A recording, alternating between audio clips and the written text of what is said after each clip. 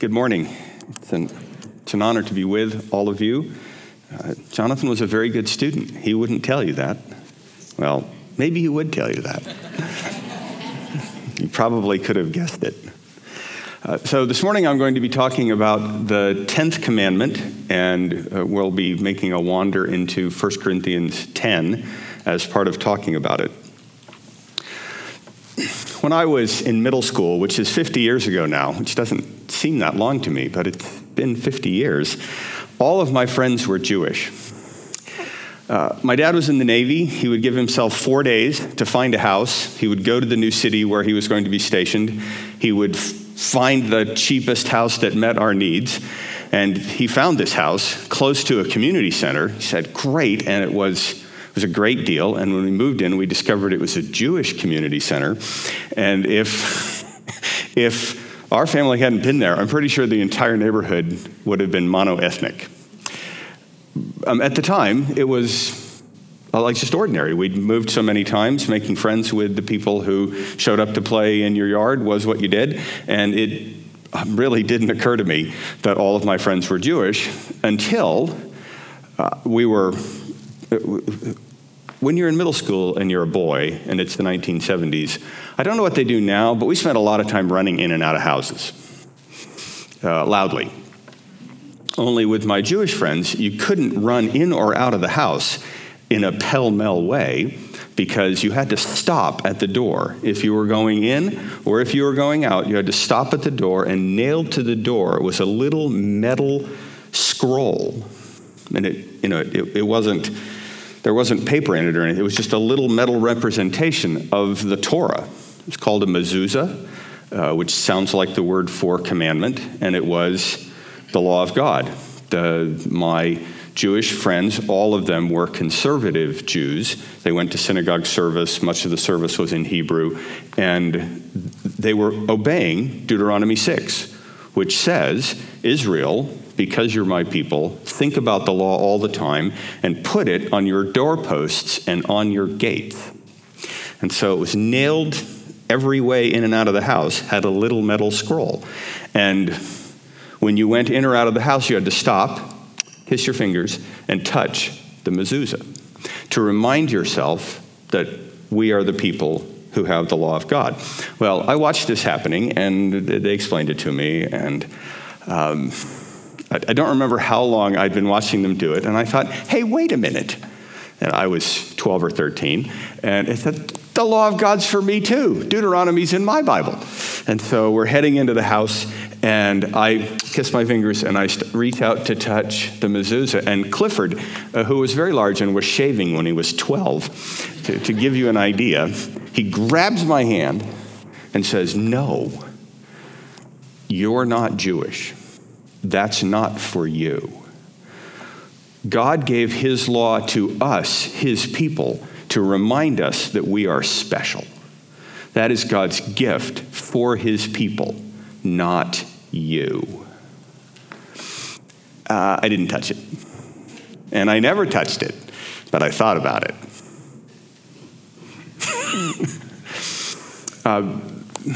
It shaped the way I think about the 10 Commandments, the way I think about the law of God generally.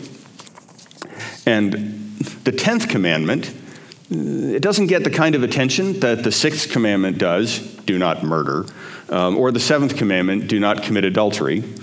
But it's the last of them, and it goes like this. And you shall not covet your neighbor's wife, and you shall not desire your neighbor's house, his field, or his male servant, or his female servant, his ox, or his donkey, or anything that is your neighbor's. So I was reading there from Deuteronomy 5. Moses gives the law, all of the 10 commandments again, as Israel this is not now at Mount Sinai. They're outside the promised land. They're about to enter into the promised land. And so there's the Deuteronomos, the second giving of the law, is what Deuteronomy is. It's the second time that the law is given to Israel. And here, all 10 commandments. The prohibition here is against coveting your neighbor's spouse, and house. That's how I'm going to summarize it. Now, you might think you might have a spouse and you might have a house, but you probably don't have an ox or a donkey or a male servant or a female servant. And if you're confused about that, that is not your spouse. Okay, it's not how it works. But you probably have things that function like oxes and donkeys. You might have a car, and you might have a Roomba, because Roombas are servants. Or your refrigerator is a servant who keeps things. So you can imagine desiring your neighbor's refrigerator. I was looking at what they cost, and those are they're not worth coveting. You shouldn't do that, but they can be quite expensive. God gives the commandments to Israel. Remember, the Israelites believe that the law of God is given to them to remind them that they're special. Even though they're presented as negatives, most of them are presented as things not to do. The way the rest of the scriptures teach the Ten Commandments, they are included in the don't do is information about what it means to flourish as the people of God. And one of the things I'm hoping to show is that this is supposed to be a commandment about how we will flourish together. Let me pray for us before we go any farther. Heavenly Father, we thank you for your word. We thank you for your law, which shows us not only how to please you, but how to live the fullest, abundant life that we can. We ask that you would soften our hearts, that you would apply this word to our hearts, and that you would draw us close together, that we might love you better and show the world what it means to be loved. We ask this in Jesus' name. Amen. So, if you were Jewish, there wouldn't be a problem imagining that even the 10th commandment, you shall not covet, is a gift to you. And in order to make progress in unwrapping this gift, consider what happens just one chapter later at the end of Deuteronomy 6. Because we have a little window into the way children had their hearts shaped. Another thing that I learned from having all of these Jewish friends is sometimes they let me eat at their houses. And at the end of dinner, they would have question and answer time. And it was like that in my Presbyterian house too, only in my Presbyterian house, the parents would ask the questions, they would be short. And the children would give the answers, and sometimes they would be really long. That's not how it was in the houses of my Jewish friends. Their houses, the children asked the questions, and the parents gave the answers. So starting in verse 20 of Deuteronomy 6, we have this. When your son asks you in time to come, what is the meaning of the testimonies and the statutes and the rules that the Lord our God has commanded you? Then you shall say to your son, we were Pharaoh's slaves in Egypt, and the Lord brought us out of Egypt with a mighty hand, and the Lord showed signs and wonders great and grievous against Egypt and against Pharaoh and all his household before our eyes. And he brought us out from there that he might bring us in and give us the land that he swore to give to our fathers. And the Lord commanded us to do all these statutes, to fear the Lord our God for our good always, that he might preserve us alive as we are this day. Most of the answers at the dinner table, when the children would ask, what is the meaning of this feature of our life as the people of God? Most of the answers began, we were Pharaoh's slaves in Egypt, and he delivered us from Egypt with a mighty hand and an outstretched arm. And at some point it occurred to me, even though I'm not an Israelite after the flesh, I was a slave to sin. And Jesus delivered me from all of that by his sinless life, his death on the cross, his rising from the dead. Jesus delivered me from something worse than Pharaoh, delivered me from sin. And so the meaning of the law is that you are God's people for your good. So in the 10th commandment, we have both a warning and a gift. The warning is about what happens to us when we desire things that are not ours. In a minute, I will explain in a little more detail what it means to covet something, but you know what it's like to have a desire for something that is not yours and that you should not have. And if you allow that to grow, and especially if you nurture it by reminding yourself about this thing that you do not have, is that it eats you up from the inside. One part of the 10th commandment is to warn you against that kind of frustration. Another part of the 10th commandment is what it means for us together, is that in a community where you have people who have nice things and other people who don't have those nice things, it's hurtful to the community when some are frustrated that they don't have those nice things. And so the promise that God extends, part of the gift that's coming with the 10th commandment, is that we will flourish, we will enjoy life together if we do whatever it is that is the opposite of coveting. And that's where I have to take you. So here's the plan for where we're going to go. I'm going to say a bit about what it means to covet. I'm going to look at 1 Corinthians 10 to see how giving up our rights in a certain way is part of the opposite of coveting. Then I'll say specifically and clearly what the opposite of coveting is, and I'll say a little bit about what we can be doing together in order to grow in this way, to realize the gift that God gives in the 10th commandment. So, coveting, you probably have a decent idea what it is. Specifically, coveting is the desire to take delight in something.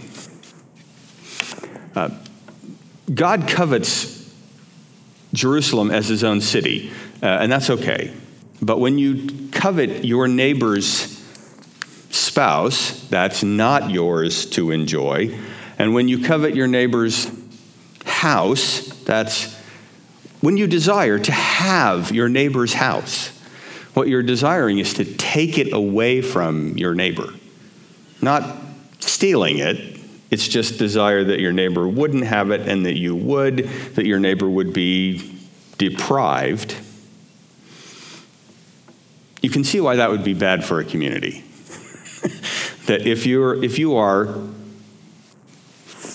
this is something that's going to grow in you. If you don't fight the desire to have your neighbor's good things, it's going to grow and it's going to undermine the mutual trust that is part of being a community. It's going to be destructive of community.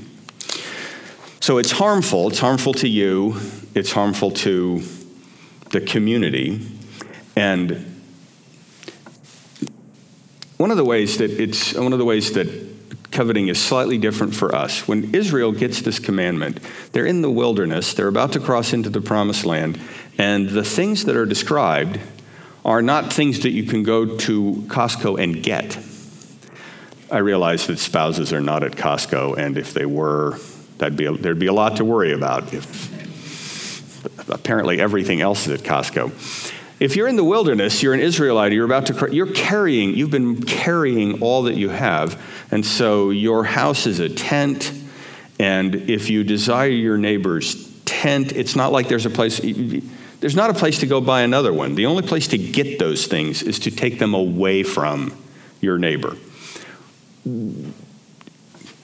Desiring something like your neighbor's house is not coveting.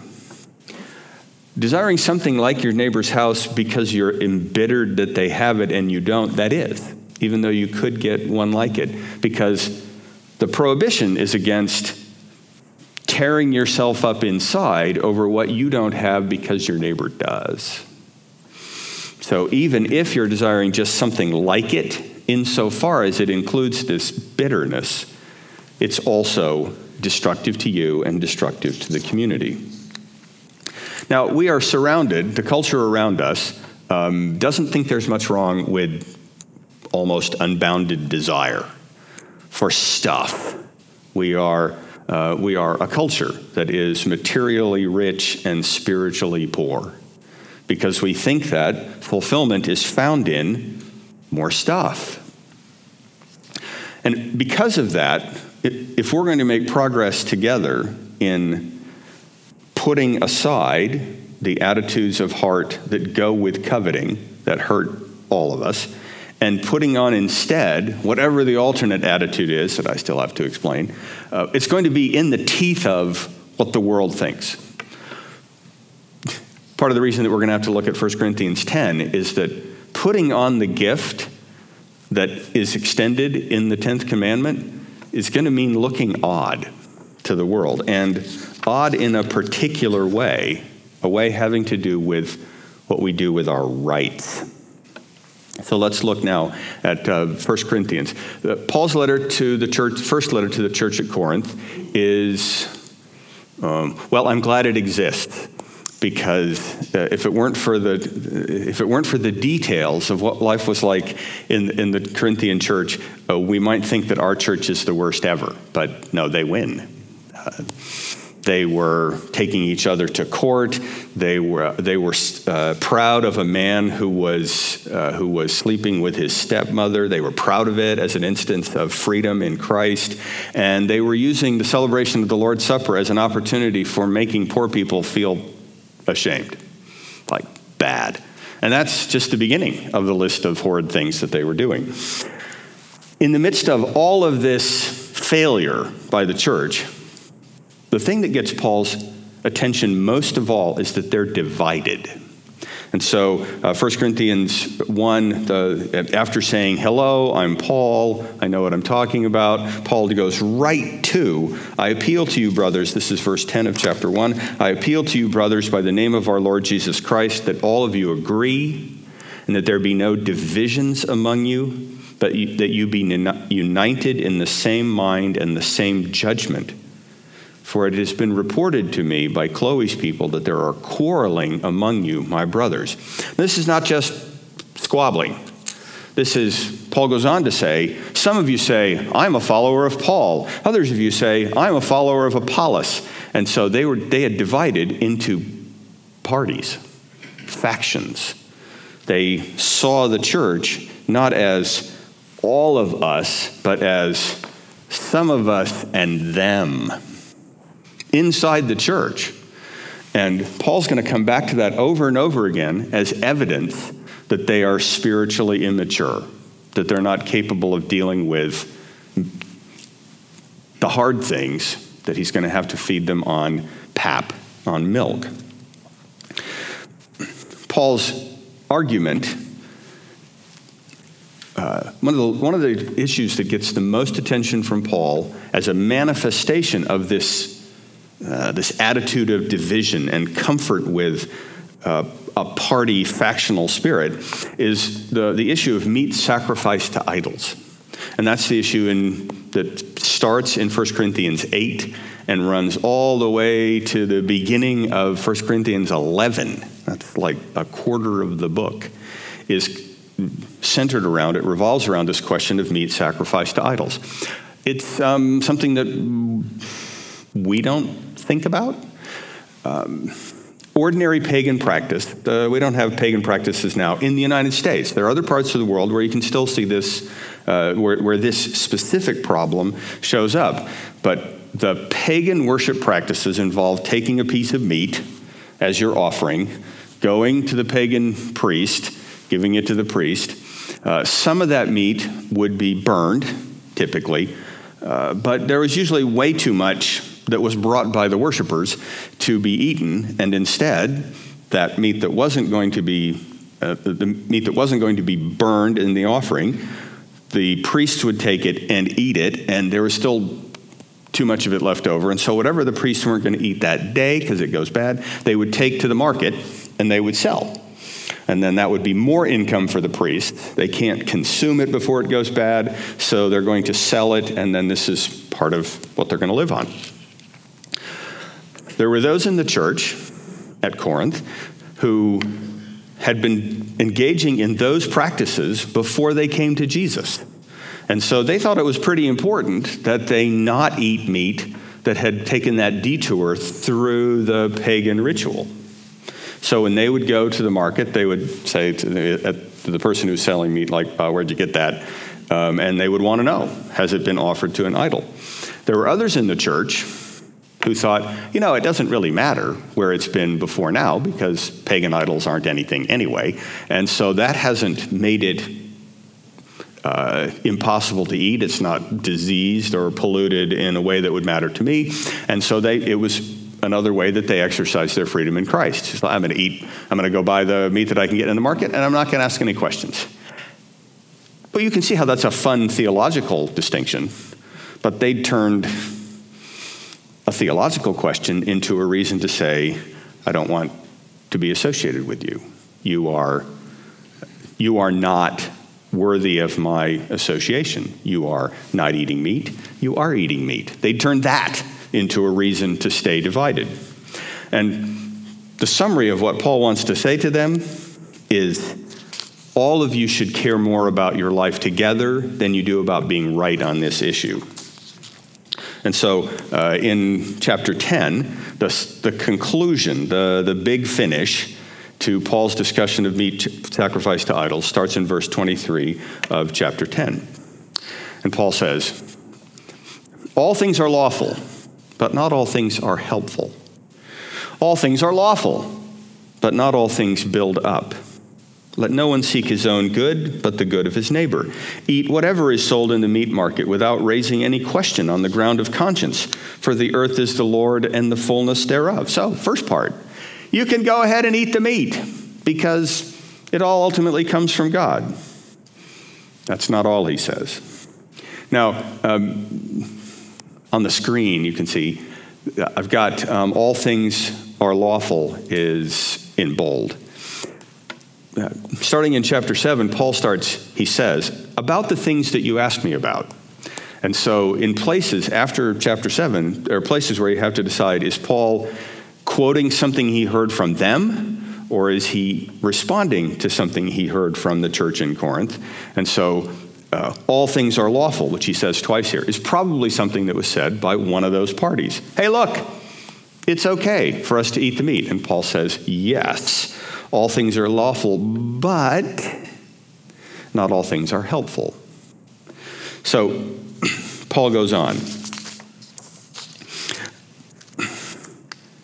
It is all right for you to eat without asking. Verse 27. If one of the unbelievers invites you to dinner and you are disposed to go, eat whatever is set before you without raising any question on the ground of conscience. You could do it. But if someone says to you, this has been offered in sacrifice, then do not eat it, for the sake of the one who informed you and for the sake of conscience. I do not mean your conscience, but his. Paul has just said that it's okay to eat the meat without asking any questions. So you have the right to eat it. But Paul says, if it would offend your brother, the person who says, that was offered in sacrifice, that was bought from the market after it had taken the detour through the temple, if someone says that, you should not eat. Even though you have the right to eat it, and even though you're theologically correct, and their conscience is theologically incorrect, for the sake of your brother's conscience, don't eat. Now, you have to understand, when Paul writes this, the Roman world in the first century was as fanatically concerned with identifying and defending their rights as we are in America today.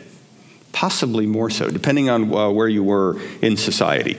They were very serious about having their rights honored. And Paul says, set your rights aside for the sake of your life together. It was countercultural when Paul said it, when he wrote it to the church in Corinth in his first letter, and it's countercultural today in America right now for us to say, there are things that are more important than my rights. So in what follows at the second half of verse 29 is Paul saying, I hear the objection that you're about to make. This is what Paul says. This is 1 Corinthians 10:29, second half of the verse. For why should my liberty be determined by someone else's conscience? If I partake with thankfulness, why am I denounced because of that for which I give thanks? That's an objection that he can imagine a right-mongering Corinthian to have to what he just said about setting your rights aside. But Paul says, no, your brother's conscience is not just his problem. Your brother's conscience is your problem. Starting at verse 31. So whether you eat or drink or whatever you do, do all to the glory of God. Give no offense to Jews or to Greeks or to the church of God, just as I try to please everyone in everything I do, not seeking my own advantage, but that of many, that they may be saved. Be imitators of me as I imitate Christ. Paul says here that God's glory, the unity of the church, and the witness of the church to the world is more important than his right. And the argument that Paul is making is that what he's doing in setting aside his rights is what Jesus did. When Paul says, be imitators of me as I am imitators of Christ, his specific example, what he specifically has in mind is setting aside your rights for the good of others. That's what Jesus did. Jesus gave up his rights. He was the maker of everything. He was the Lord of glory. He could have stayed in heaven and let us die in our sins, but as Paul explains in detail in Philippians 2, Jesus gave up all of those rights so that you and I could be with him. That's the example that Jesus gives and that Paul wants the people in Corinth to follow, to give up their rights for the sake of the body. So you might be wondering, what does that have to do with coveting? Well, let's think for a minute about rights that you have with regards to spouses and houses. You have the right to enjoy those good things. You even have the right to tell other people about what swell things you have. On the other hand, if you don't have swell things, you have other rights. Suppose that as you were coming in today, you saw one of your sisters in Christ get out of a nice new car. Like whatever you think of as nice, and new is definitely nice. And it occurs to you, like you think, like, how can she afford that car? You might even think, that's way more car than she needs just to get around. Like she could have purchased a cheaper car and given the rest of that money to feed the hungry. Like you have the right to ask those questions too. Oh, on the other hand, with regards to your nice stuff, suppose you just came back from a COVID-delayed vacation and your phone was full of pictures of all of the excellent things that you got to do on that vacation. Do you have the right to enjoy those things? You do. Do you have the right to post them to social media to make sure everybody knows what a nice time you had, complete with captions saying, God is so good to us, look at the time we had in Bali? Yes. You have the right to do that. And maybe you should. But it's also possible that by posting those pictures on social media, that you're making it harder for your sisters and brothers to be happy with all that they have. I'm not saying don't do it. I'm saying that this is the sort of thing that you should be praying about. You should be like, talk to Jonathan or talk about it in your small group. Like, seriously, this is the sort of thing that we should do together. How can I use the pictures that I have of my great stuff in a way that will build up the body of Christ? Because the unity of the body is more important than your rights.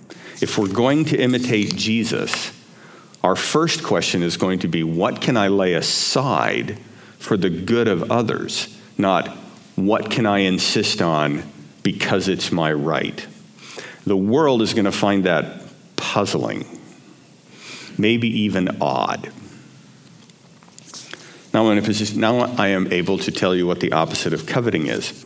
In the history of Christian reflection on the 10th commandment, the runaway winner, opposite of coveting, is contentment. And there is no question that contentment is a minimal condition, because when you are content, you are not looking at your neighbor's blessings and thinking, wait a minute, it's not right. I should have that too, if you're content. Contentment is a pretty individual kind of virtue. More than contentment is to think about, what does it mean for a group to be the opposite of coveting? What does it mean to be a community? And think about when Israel first heard the law. When they first heard the 10th commandment, it was the last commandment that was given to Israel at Mount Sinai, and this is Exodus 20. What has happened to Israel before they heard those 10 commandments? They were slaves in Egypt for 400 years. God delivered them from slavery. He protected them from Pharaoh's army. He took them through the Red Sea to safety. He provided them with water from the rock and manna in the desert, and meat fell from the sky. God had provided them with everything, and the culmination of his 10 commandments is, don't covet your neighbor's good stuff, because I am providing everything. So when you see your sister with the brand new car, your first thought should be, it is fantastic that God is blessing us. And it's a sign of God's goodness to us that my sister has that car. Now, at some point, she might come over to you and say, what do you think of my new car? Do you think this was good stewardship? With that kind of invitation, you can say, I'm confused. Right? That's okay. You were invited. But until you're invited, it shouldn't be even arising in your heart. It shouldn't be, hey, wait a minute. I think probably she can't afford that. Your first thought is just, God is so good to us. And it's going to take some time.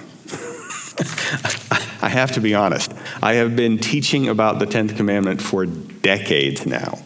And I'm making tiny fractional amounts of progress on having my first thought be, it is so great that God is blessing us when the blessing is being enjoyed by a sister or brother in Christ.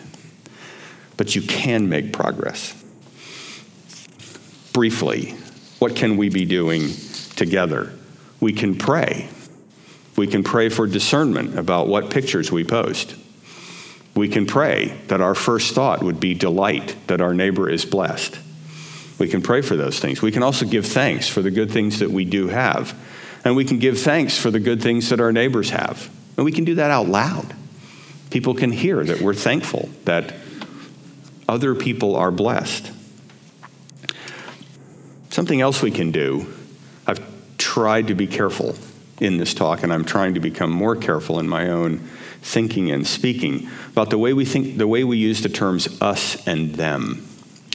In the Wednesday night series coming up, we're going to have to go here in more detail, because the world really wants us to think there's a few of us that are the good people, and then there's everyone else. There's them. And if that's inside the church, if we're thinking there's the good people inside the church and then there's the other people who I don't know what they're doing here.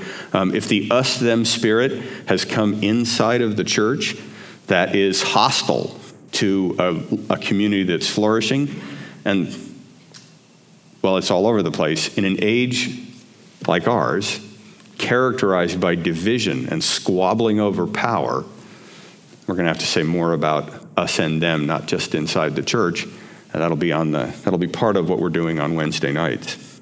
In the case of coveting, when you covet your neighbor's nice things, you are turning your neighbor into them. We are the deprived. They have stuff. Coveting is a violation of our usness. And so you want to be careful that you hurt the unity of the church when you think of your brother or sister as them. Most of all, though, we need to meditate on the riches that we already enjoy in Christ. In Ephesians 1, Paul prays for the church and prays for us that we would have the eyes of our hearts enlightened, that we might know what is the hope to which he has called us, what are the riches of his glorious inheritance in the saints, and what is the immeasurable greatness of his power towards us who believe. We can rejoice in our neighbor's prosperity because we already have all that we need in Christ. That's the kind of flourishing that the 10th commandment promises to God's people. God gives us the 10 commandments in order that we might remember that we are special, that we belong to him, and that he's providing us with everything that we need. And when we do that, we will be the community that the world can look at and say, that's what it looks like to dwell in peace and love. It will be a glorious oddness, and the world will ask us what's going on. Let's pray together. Heavenly Father, we thank you for your goodness to us in Christ. We thank you that we are blessed beyond what we can imagine. We ask that you would work in our hearts, that you would draw us to yourself, and that in drawing us to yourself, you would draw us to each other. Please make us a witness to your bounty. We ask this in Jesus' name. Amen.